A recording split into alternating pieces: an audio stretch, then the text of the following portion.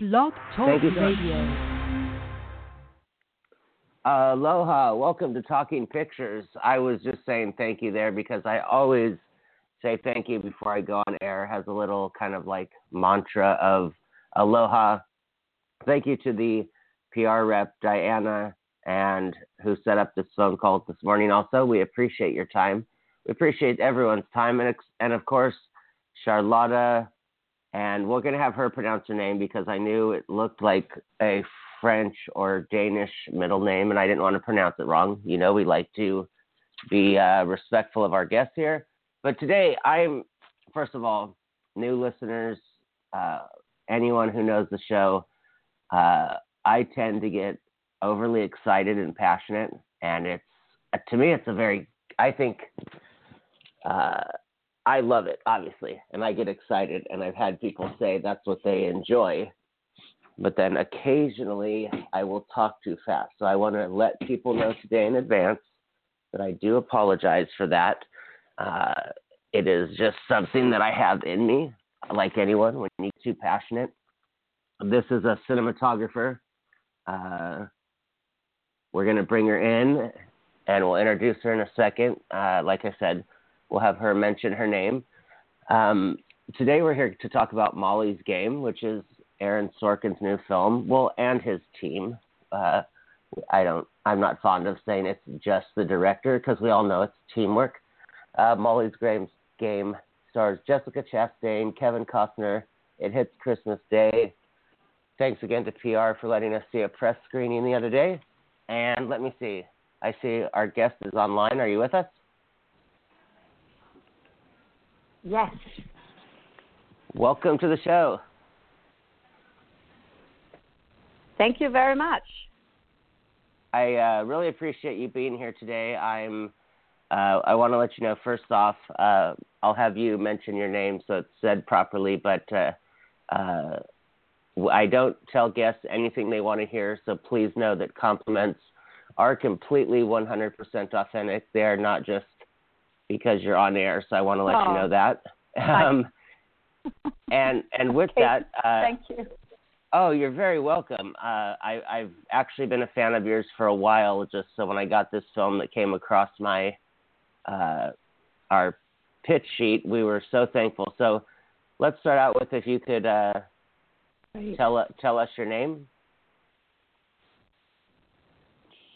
So my name is Charlotta Bruce Christensen. Yeah. Okay, so I didn't mean to make that sound like a police lineup. Right. Okay, turn to your right. No, I'm just kidding. I'm just going to give the audience some reference here. This is This is Aaron Sorkin's first outing as a director. As we both know now, we are further enough away from the West Wing to where there's people who say, "What's the West Wing?"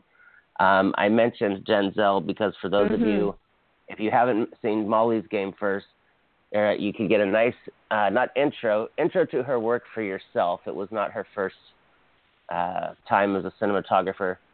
You can watch Denzel's Fences, which to me there's some similarities in only a few locations and witty dialogue and adaptation, and we'll get to that. But first of all, and to let you know, our questions don't go A, B, C, D, so it's not that we're unorganized. We just like to shake it up and not be like talking heads. I like that. Yes. Yeah. I like thank that. you so much. Thank you so much. I like the random chat. Yes. Yeah, it's like, where did you go to film school? And then what kind of coffee did you drink?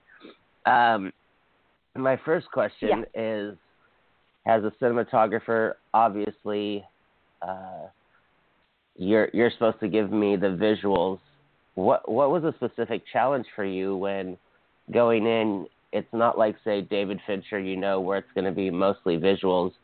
You know that with the Aaron Sorkin script, you're going to get a boxing match of dialogue. So what were some of your thoughts or process in how you could contribute to such a dialogue-heavy script?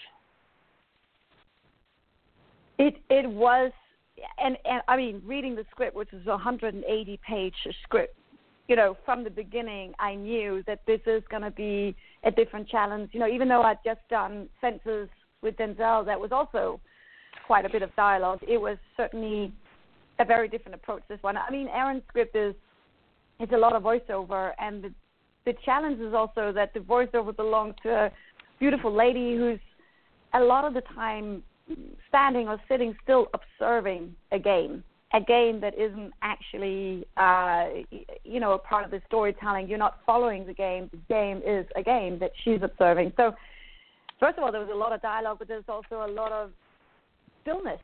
She's sitting there observing the game. And when you read Aaron's script and you know his previous pretty incredible work, you know already that there's got to be energy. It's not like we can sit there and make a beautiful portrait for 2 hours.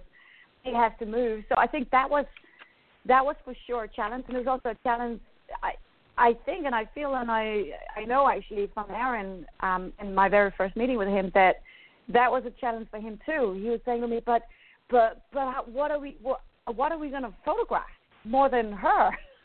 How are we going to what are we going to do to cut? And I think, that also kind of told me it is a challenge, yes, but it's also going to be a very interesting one I haven't had before, because you've got to have to be creative with little things. However, there's so much being said with the words. But the script didn't necessarily describe a lot of visuals. That she was sitting there and there was a game. But for a lot of the scenes, it was important that we didn't photograph the game to make people feel that you had to follow the actual who's winning. There's only once or twice actually that you have to actually follow a game. So hey, it was a challenge. I was very nervous about it, but it became actually, because Aaron Sorkin, of course, that you've got the best guidance in him as a director, whether he's directed before or not, because he knows his script. And to me, directors who knows their script knows how to direct. He knows the rhythm of it, and he knows where it needs to go. So I think that also kind of allowed us to, obviously we did our prep and we planned, and certain shots, like the skiing hill and things like that were obviously very specifically planned because they were practically at difficult locations or whatever. But most of the time there was also a lot of improvisation, because we had to just feel and see, and where is she turning her face at that point? Well, then I can track the opposite to create some. So there was a lot left for improvisation, actually, to create that energy, which was scary, but very. Well, thank you for sharing that it was scary, and because I know one of the things that, a lot of artists don't genuinely admit that or open about that, which is understandable. It's just human nature. But, I will. Big time. Oh, no, and I was going to say, I really like that, because we one of the goals of this show is that the artist feels like they can be open and doesn't just, clam up. Another question that spawns off of how you were saying, of course, when the writing's there, that age-old saying, you can't make a good movie out of a bad script, but, the good script can lead to a good movie. Or now, you sit down, what I'm looking at is this has a cinematographer. A first-time director, as you said, usually doesn't have the backing of, they wrote Steve Jobs, they wrote Social Network, they wrote Moneyball. But what this question is, 3 of his last scripts were about real people. And so with this one also being about a real person, as a cinematographer, how do you extract any form of personal opinion or bias to the character or what the character was doing? How does that play into the visuals? I've heard writers explain it and directors, but I wonder how the person who's in charge of the lighting, how it affects their process. On this one, I don't think I've ever had it feed in as much as it did on this. This was a portrait of Molly Bloom, and I knew from the beginning just the way Aaron spoke about Molly and the conversations that they've had and the many hours of work they've had together with the book, and while him writing the script, and his fascination of the story, and also of her and telling about her. I wasn't lucky enough to meet her before we were shooting, but just listening to the way and what made him excited about this story. Definitely, I knew that this is the food for me. This is what's going to tell me what we are going to shoot. I know the script is a lot of words, and she's a lot of the time standing there, but that is when we're moving. That is the story that we really need to visualize. So many scripts, you get a script where there's some action described, or there's some petrol station blowing up, or some phone or car flying around the air. It's described action. And there's a bit in this, she's being beaten up, and there's definitely not action scenes, but dramatic scenes. But there was also a lot of non-dramatic scenes, and I soon realized that is the drama. It's her. It's the way she's dressed. It's her makeup. It's her as a person. It's her. It's Molly's. Everything that she decides to make this game, to win this game, to win her own goals, to get where she needed to get the best. She's a sports girl. She is a winner.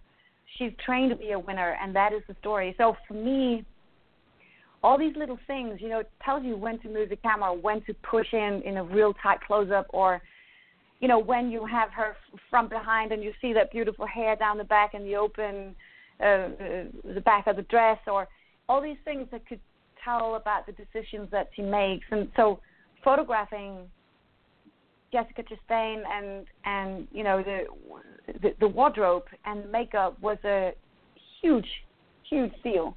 But anyway, I just want to go back to the fact that the way Aaron spoke about Molly was one of my most important sources to be able to give him back ideas, and what that's what cinematography has to do. We listen and we read and we get ideas, and we take the overall visual ideas from the director, and Aaron certainly had those. And then you go home and you mess it all up, and you find some references, and you dig deeper into it. And listening to his stories about Molly was certainly one of the biggest inspirations to understand and to get ideas for how to visualize the story. If that makes sense. Well, that's great. Mm-hmm. You had mentioned she was beaten up. Of course, I wasn't going to mention that. There's a dramatic scene because that involves, as you said, she. What was it like on, not being personal to you, but what was it like on a personal level, or as a cinematographer? I know you guys are in the business to create what image is there, but I think of if my dad had a heart attack yesterday and I had to go in tomorrow and film a heart attack scene, just as a woman, what was it like to film those scenes and see that going on, even though it's a stunt double, and even though no one's really being hurt, that when you cut those together, was there any specific challenges to that, or hey, let's not go too far with this, in terms of just what's going on with. Oh yeah. Yeah. How was that? Yeah.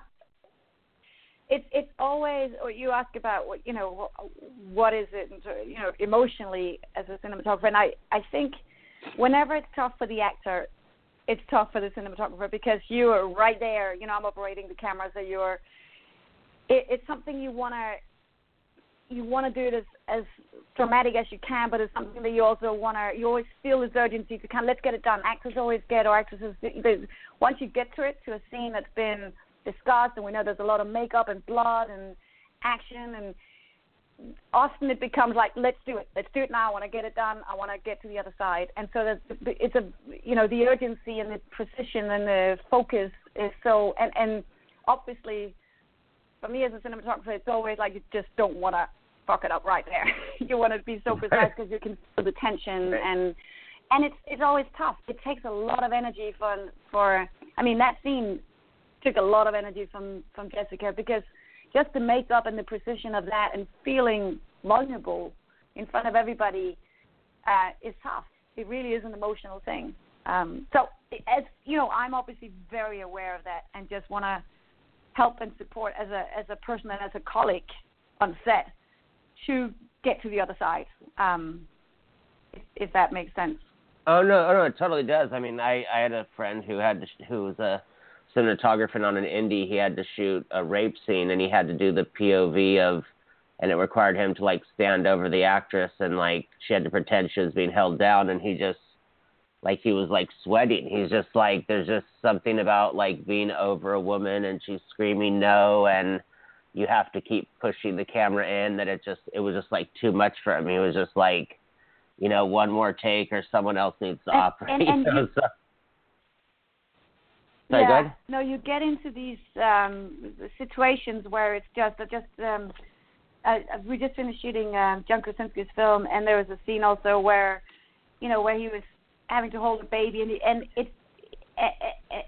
put this baby in a box, and like it was very emotional, because you're not just acting, you're also responding to other people or to kids or animals or whatever. It's a real moment, even though you're making a movie that you have to deal with. So you obviously, as a cinematographer, you're very careful and very, you want to do everything you can to just make it as easy and comfortable for everybody as possible, even though you have to put a camera right in their face. Like, it's not always, doesn't feel right sometimes. And this one, Molly's Game, the way we shot that scene was like handheld camera right in there. So I had to get the matte box right in her face, and you feel kind of, it doesn't feel right, But obviously, yeah, I was gonna say there's some. I mean, maybe they wouldn't be called ECUs, but they were as close to an ECU as I could think of, and I was really blown away by that, because I had read in my research that you operated your camera, and thank you for answering that, because that will come up. That does come up with a few questions. Process with the editor. I know that sometimes a cinematographer never meets the editor. Sometimes the editor is on set discussing what they've seen dailies, and so what was this like with your editor in terms of did you guys get to have any form of kind of map? Because I know now that obviously can have a scene cut together by the end of the day, a part of a scene, and kind of see what they got, as opposed to when it was wait for dailies, then wait for the development, then the editor cut something a week later. So you didn't really have the option to call up the editor 2 days later and say, hey, can I... So for you, there's so many rapid fire cuts, again, because the dialogue is so rapid fire.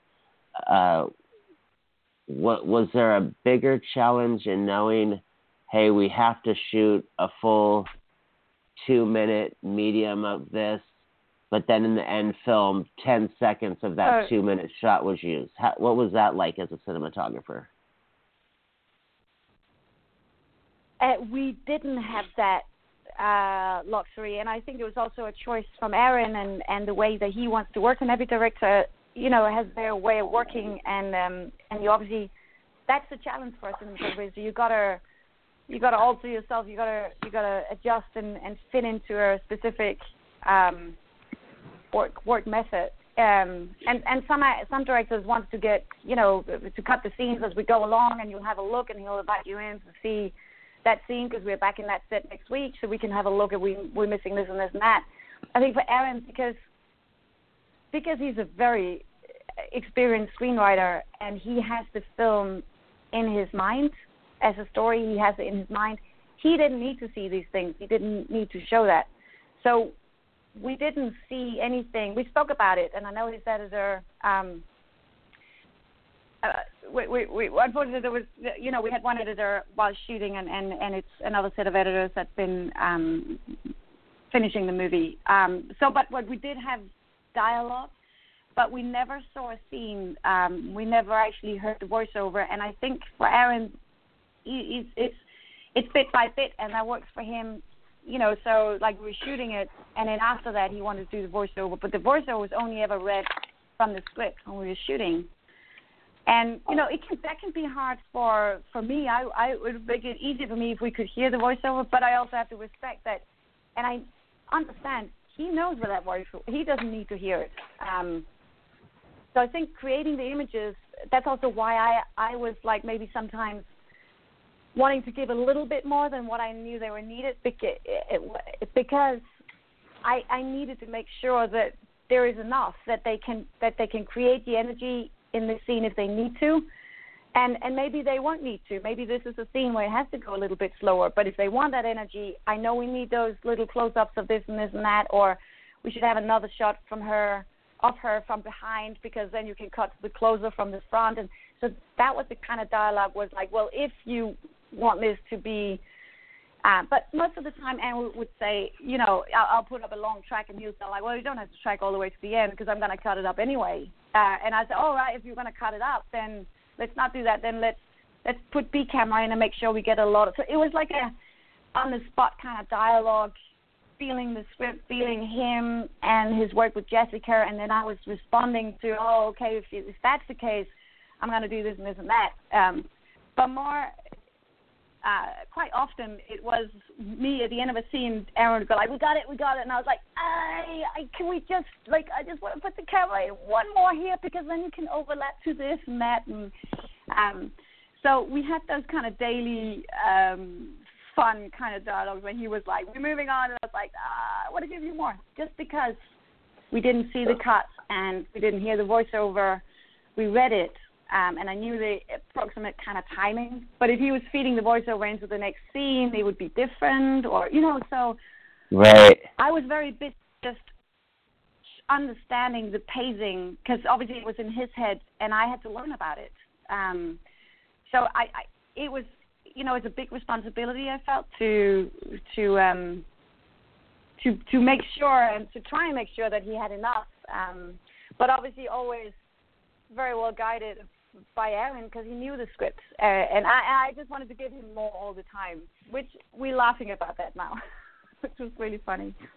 Really funny. Well, I mean, that's no, I mean, I was thinking, I knew going in, just because I've watched every season of The West Wing like at least 5 times, except the last one, and I know he left during season 4, but I knew there was going to be this, when I was going in doing my prep of, okay, I have to pay attention to the cinematographer, that I thought, there's not going to be this, oh my gosh, how did you do this 5-minute master, or how did you do this?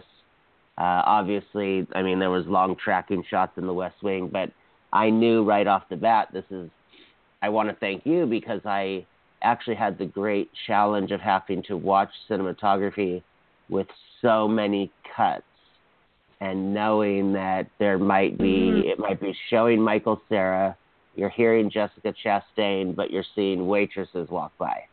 And that kind of, I mean, of course, Sorkin has been quoted many times saying he grew up with jazz music in his house, so he equivalates dialogue to jazz music, and that's why there's such a great, I call him like the Duke Ellington of dialogue writing,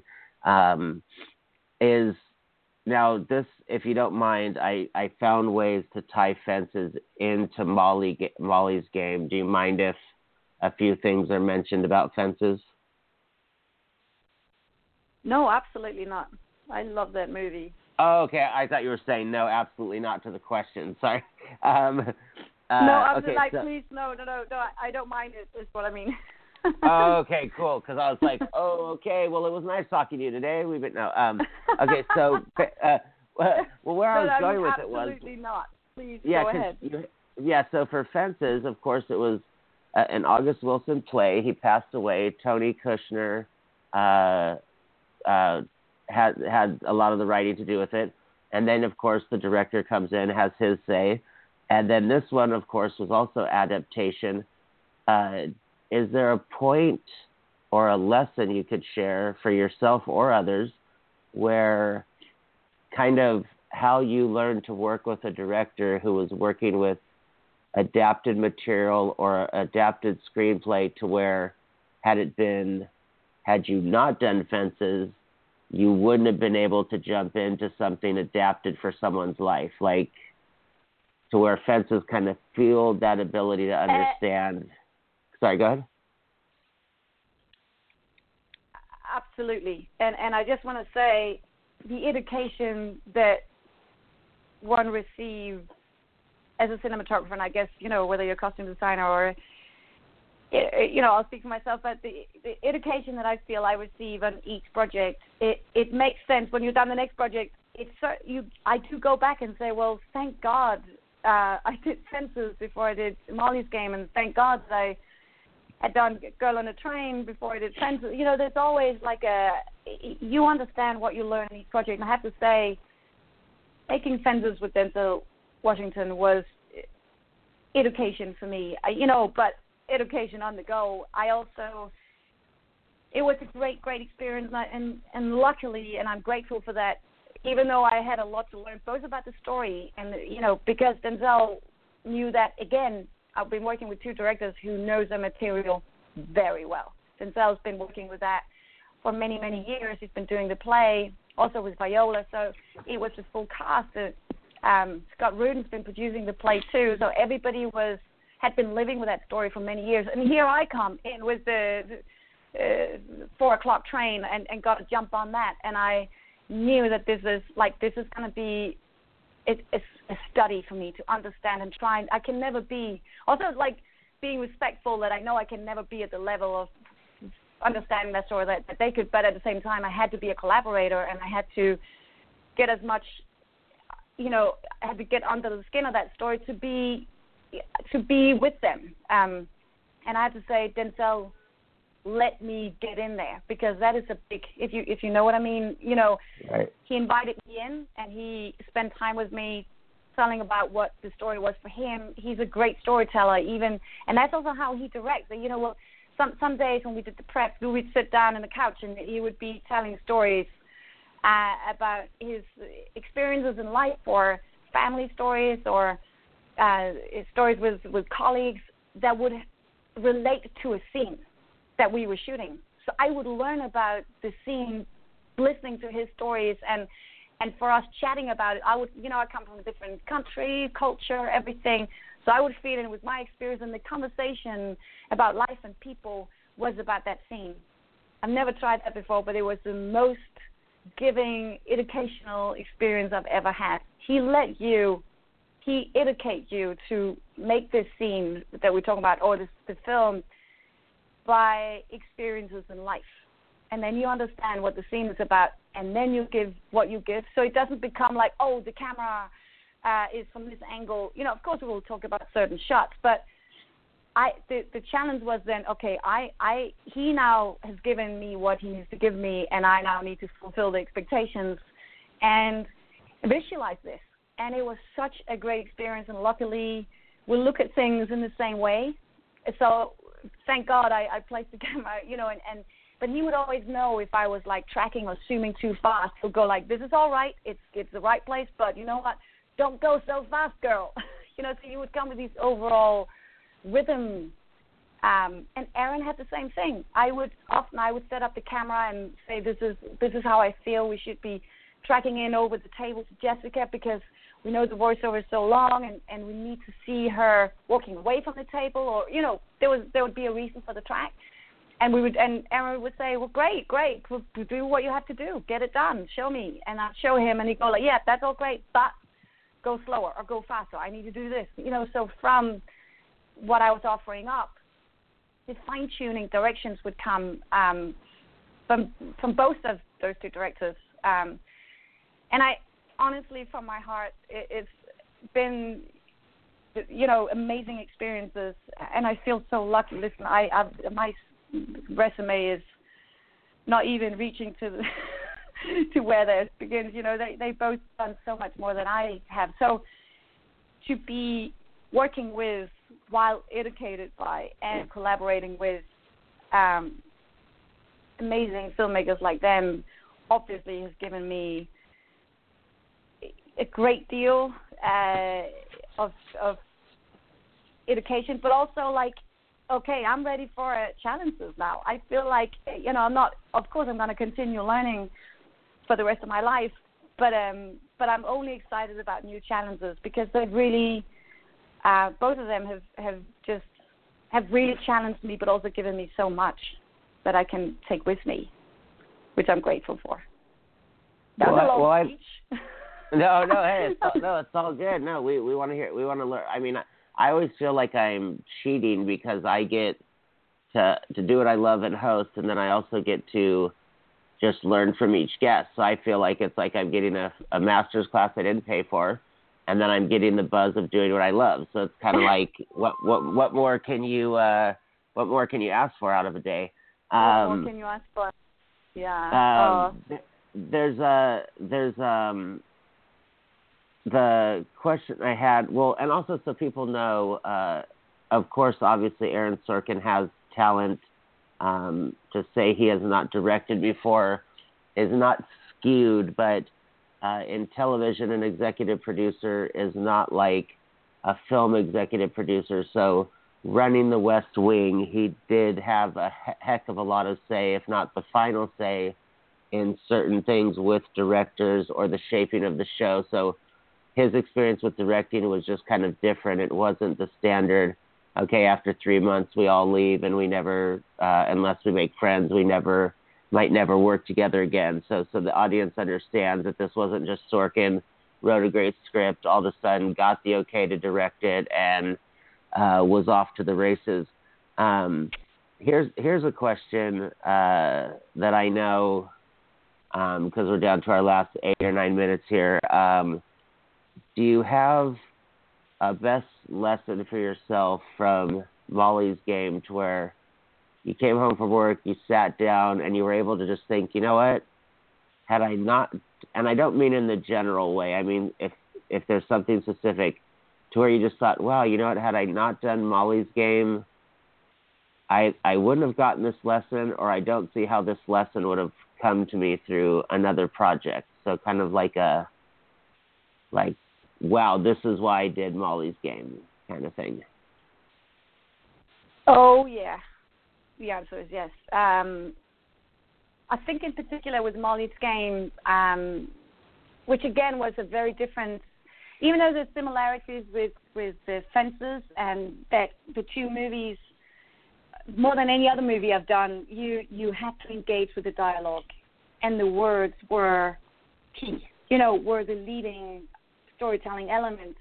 However, that didn't mean to the filmmakers either, and to the directors, didn't mean that the visuals weren't important. It was just as important, but it had to be, my work had to be very supportive of the words, still matching it and fulfilling the expectations of what the world looks like when you're listening to this. Obviously, otherwise you wouldn't make a movie. You'll make a radio play. So, right. And some of the other movies I've done, like The Hunt, and also Girl in the Train was very opposite. We had a protagonist sitting in the train for a lot of scenes, observing the world, not saying a lot, passively letting time pass by and wanting time to pass by. And it was it was an internal journey, and she was thinking about the past and wanting the future, and the past that she was thinking about wasn't the truth. And that was a very different approach, and the visuals were kind of leading at some point, with the sound design, obviously always with the performances. But I think from Molly's Game and Fences, and I learned that, especially in Molly's Game, because we had to move. Fences were more like portrait, slower moves and stuff. But Molly's Game, I've never been working on a movie where I needed to understand that kind of camera movement to wrap around. For me, that in the earlier days, I felt like, oh, that's music video. If you just track in, wrap around, it's like it doesn't mean anything. It meant something. It meant the rhythm. It gave the rhythm to support the words, and that's how I feel about Molly's Game. That I learned that lesson. I was learning about those movements, understanding camera movement and how it's going to cut, and the pacing of it, and how do you then cut into another scene that's like, it's going to come to a static camera? Do you stop the camera in the previous scene and know that the cut can be from static to static? Or, I suddenly had to study all these on the go. And I look back at it, and I know exactly what I learned in that movie. And I feel eager to actually explore that even more, this way of moving the camera. I think my personal fascination and the way I kind of grew up through film school, and I've been studying very static camera work, like Ingmar Bergman and persona, which is a portrait of a lady talking for 20 minutes about a story that she. And this is where I come through that. This is who I am. But and I use that still to understand how the moving images and the faster moving cameras and the many cuts had to work. But I know for sure that Molly's Game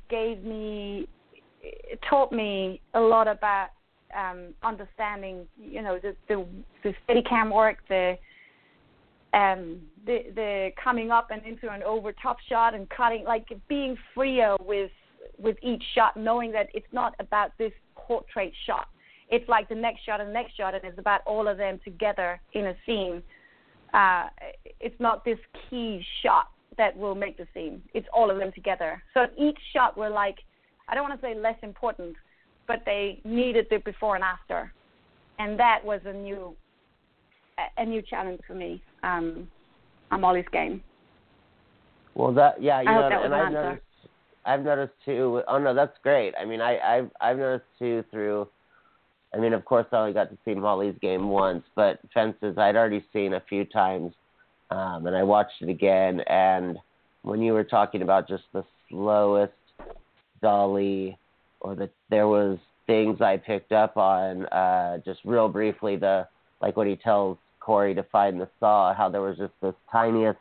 I knew as someone who went to film school and who has made some indie features on Prime, that sometimes the dolly move is to hit the next mark, but then also sometimes the dolly move has a reason. Mm-hmm. And I just remember thinking, wow, this cinematographer really has an understanding not only through operating, but also having to pay attention if your key grip is moving too fast, if the track was at the right angle. Yeah.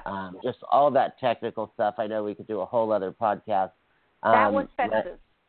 Yeah, Fences. Yeah, exactly. Yeah, Fences. Like I've never... And the tiniest move meant something, and I think that's where I cannot say enough how much I enjoyed the working relationship with Denzel. Also because I think that's my personal style. That's how that little now we start the track and now we stop. Oh God, that was one. That was a second too early. We got to go again because we got to stop right there. So that kind of precision with each shot and moving with the feelings or the head turn, but it's like invisible, but you feel it. So it's like minimalistic precision to each word. And Denzel is he's a very passionate filmmaker. This story means something. He's very truthful, and it means a lot. The experience I had with him anyway was that the truth of the story comes first, and we serve that. And he serves that, and we are his soldiers to serve that, and collaborators. And he lets you work with him, which is, that's the best directors who will guide you and direct you, but let you work. And he certainly did that. But that's my personal desire and passion too. So we just dig deep into that. Okay, we got to stop here or here. We could.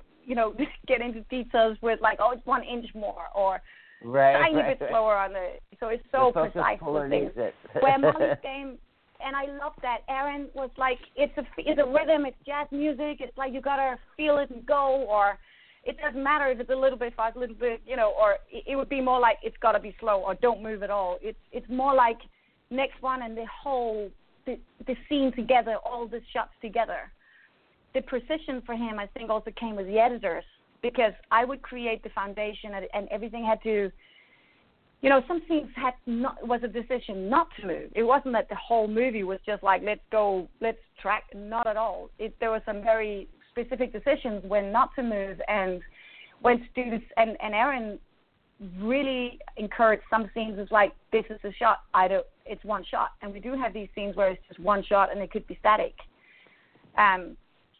But I had to learn the musical rhythm, and we needed to create the space for the editors to make those very precise cuts. So I think for Aaron as a scriptwriter, he understands, because script writing is editing too. You got to edit that script, right? So you get the exact feel. So he and the editors, which did an amazing job, really. that's where that fine little precision came in. So very, different, similar and different. Well, yeah, I mean, because I know, and we won't get into Girl on the Train, which I haven't seen, but I remember my dad telling me about it.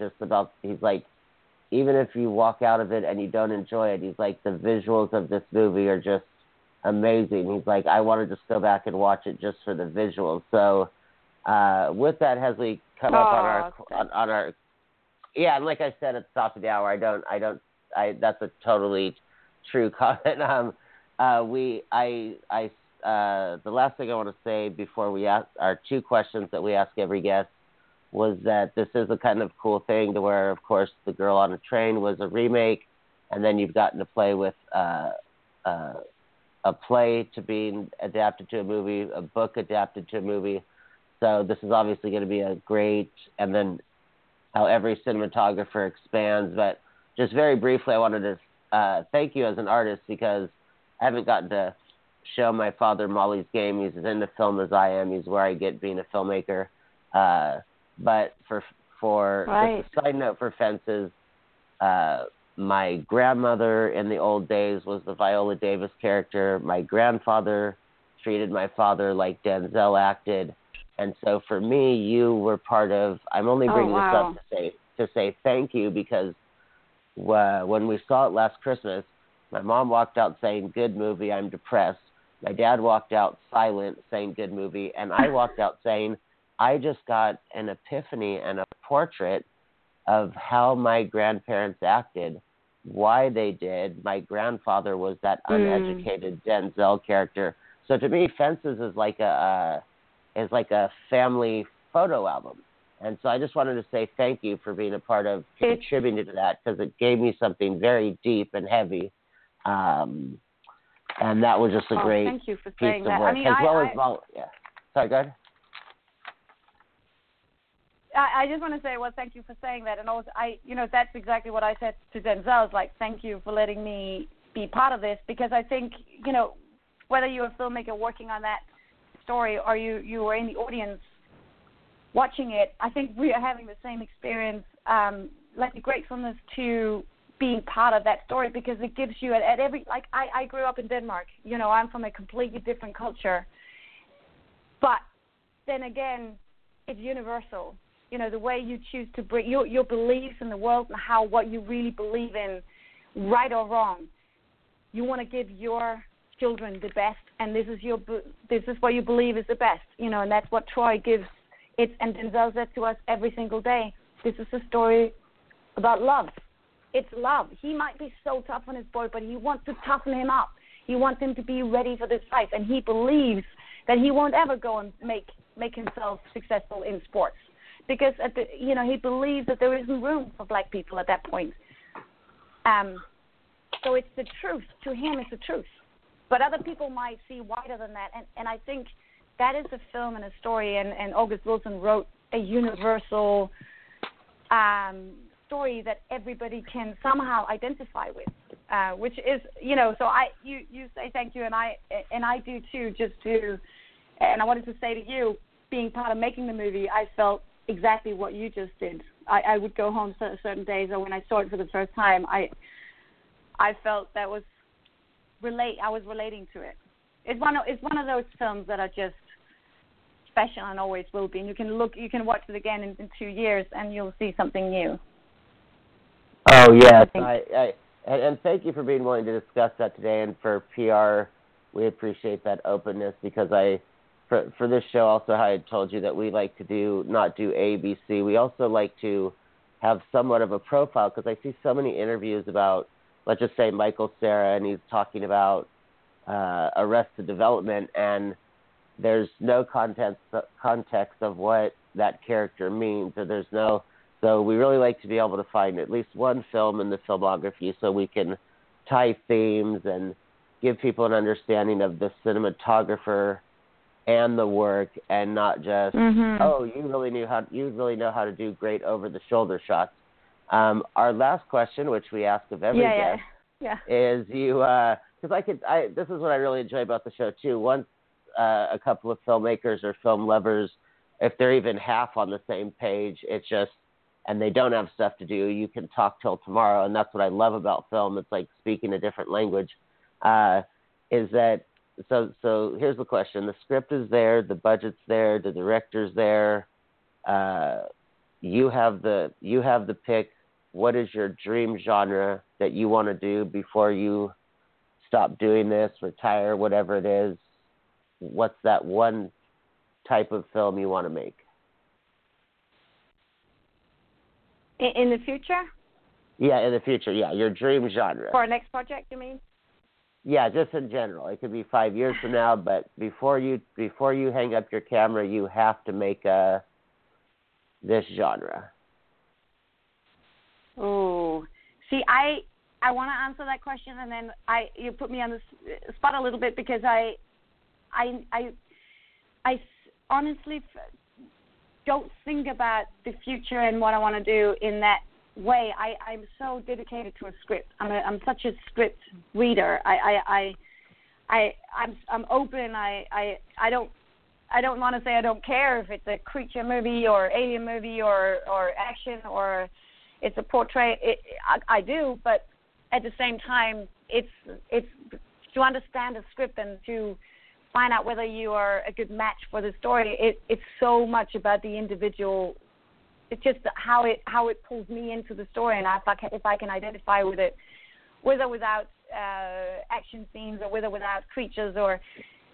But then again, I still want to answer. So I think my first response is like there isn't a I must do this genre. It's such a. I'm just fascinated about storytelling and actors conveying, and interpreting a character and the work that goes into it, and that is what drives me. Well, no, I mean that's a great answer because there's no right or wrong answer. I would love to do like talking about what would be fun. I would love to do like an action like James Bond movie or something out of Star Wars or something that is that pushes me further into something that is because I so enjoyed this working on Molly's Game and I understood I can do these things. I just got to listen to the director and take those directions and respond to it, even though it's not my. I'm with the static portrait and persona and Ingmar Bergman. I use that to understand different genres, and I have to say it opened up my interest and eagerness to try more and different things. I hope that's an answer. To tell you the truth, one word answer. But, no, that's great. No, there's no right or wrong answer, and you're actually the second guest in the last 5 who have said it's just story and script and to do something great and it could be this or that. So I mean the majority of cinematographers have said sci-fi, but other than that, no, I do that's another premise of our show is there's no right or wrong answer. There's no cut to commercial. So we really appreciate this. But you know what, like action films like James Bond and Star Wars, they have that level of, there's the action scenes, there's the technical aspects that you got to know, but there's also both these two genres. There's a human story in all of that, and I think it's interesting to explore genre, but I think it's still got to be a movie that has, or a story that where there is a real character in there, even though it's put into a film world or a fiction and everything is stronger and bigger and whatever. There's a real story, and that's interesting to work with the levels of genre to a truthful story, if that makes sense. Even in Star Wars, even though it's fiction and it's so there is real. You can certainly relate to it, which is amazing. It's amazing. No, I agree with you. And mixing of story and genre, like I love when people, and not to bring up Denzel again, but I love when people will say like, I don't like westerns, but then they love Training Day, and it's like, if Ethan Hawke coming into town by himself with one gun to get revenge isn't a western, I don't know what is. like, and then exactly. having That's this. exactly what I'm Oh, sorry. What was that? Yeah, Western is actually a good. That's an exciting area. And that's what I'm saying. It's not that I'm dreaming about. I gotta go and do a Western, or I gotta go and do a Star Wars movie, but it's the overall challenge of mixing genres that I find interesting. That you can do a genre but put in a different. It's fascinating. And you push yourself to keep learning by meeting new challenges and not just going for the one that feels familiar and matches me and where I come from. I guess is an answer. No, I appreciate it, and again, we thank you for our time, your contribution to Molly's Game, to Fences. So welcome. It really is something I can go back to Fences if I'm confused about my grandfather and go, hey, and I know I will see Molly's Game a few more times because my father will be like, we're going to see it, so I'm really jazzed about it. And again, the tough thing with these press screenings is you see it once, so you can't rewind or you can't, so that's another incentive for me was that I just walked out kind of so floored that I thought, okay, well, I'll get to see this again in January. So we wish, you the best with whatever you're working on and with Molly's Game. And again, thank you for making the time today. It's very much appreciated by our whole team. Oh, thank you this was really fun. Thank you so much for having me on the show. Appreciate it. Oh, you're very welcome, and you have a great day and happy holidays to you. You too. Thank you. Right. You too. Take care. Aloha. Bye. Bye. And that was a great conversation. I'm going to just leave it at that because silence is golden, and you guys got to get out and see Molly's Game on Christmas Day. I released the advanced review this morning. Check our Facebook page, our Talking Pictures Facebook page. Google it. Google Talking Pictures, Paul Booth, and Molly's Game. All right, that's going to do it for me. Have a happy Aloha Friday, everyone, and make sure and spread some peace today. Take care. Oh, and again, thank you to Charlotte and PR, Diana, and everyone who was instrumental in making this happen.